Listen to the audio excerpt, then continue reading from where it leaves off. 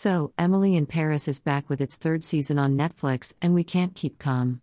This is the best time to watch the Much and Mush show, which taps the life nuances of a marketing executive from Chicago, Emily Cooper, played by the very versatile Lily Collins. Emily, in last 2 seasons, has flossomly made Paris her home, or she is still dabbling whether she will continue to do so. You just have to watch the show. Honestly, there are just so many lessons a new age woman may want to learn from Emily in Paris. By Nitika by Peicha. 1 fashion checklist: while in Paris, do as Parisians do. That means dress up gorgeously like the French girl in a fashionably chic way, most of the time. Our eyes ogle out widely at those scintillating neons, psychedelics, houndstooths, florals, flowing, lacy and way too sexy iridescent sheen dresses Emily is flaunting, and her shoes and jackets are just to die for. A celebration of color and style. 2. Bestie's best. Come, what may, your bestie is above everyone.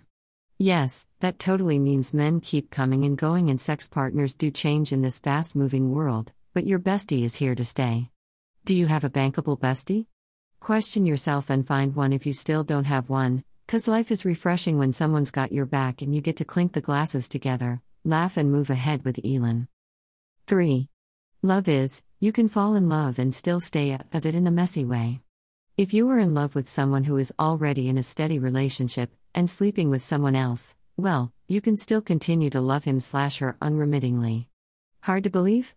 You ought to see way Gabriel and Emily share glances and restrain themselves, and that still makes you believe in love at first sight, and love stays forever. 4. Bitch boss. Nah, Emily saunters her way into the hearts of her bosses, who can't see eye to eye with each other. And she is able to melt both of them with her charm. All you need is a good intention, so yeah, do it the right way and bosses may not be so awful. 5.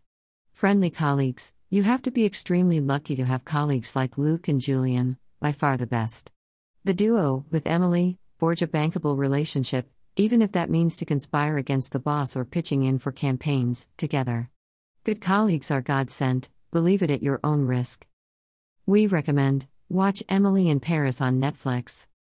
Follow us, https://www.instagram.com/lifeconfluence/ dot dot dot dot dot dot dot dot dot dot dot dot photographs https://www.instagram.com/millionparis/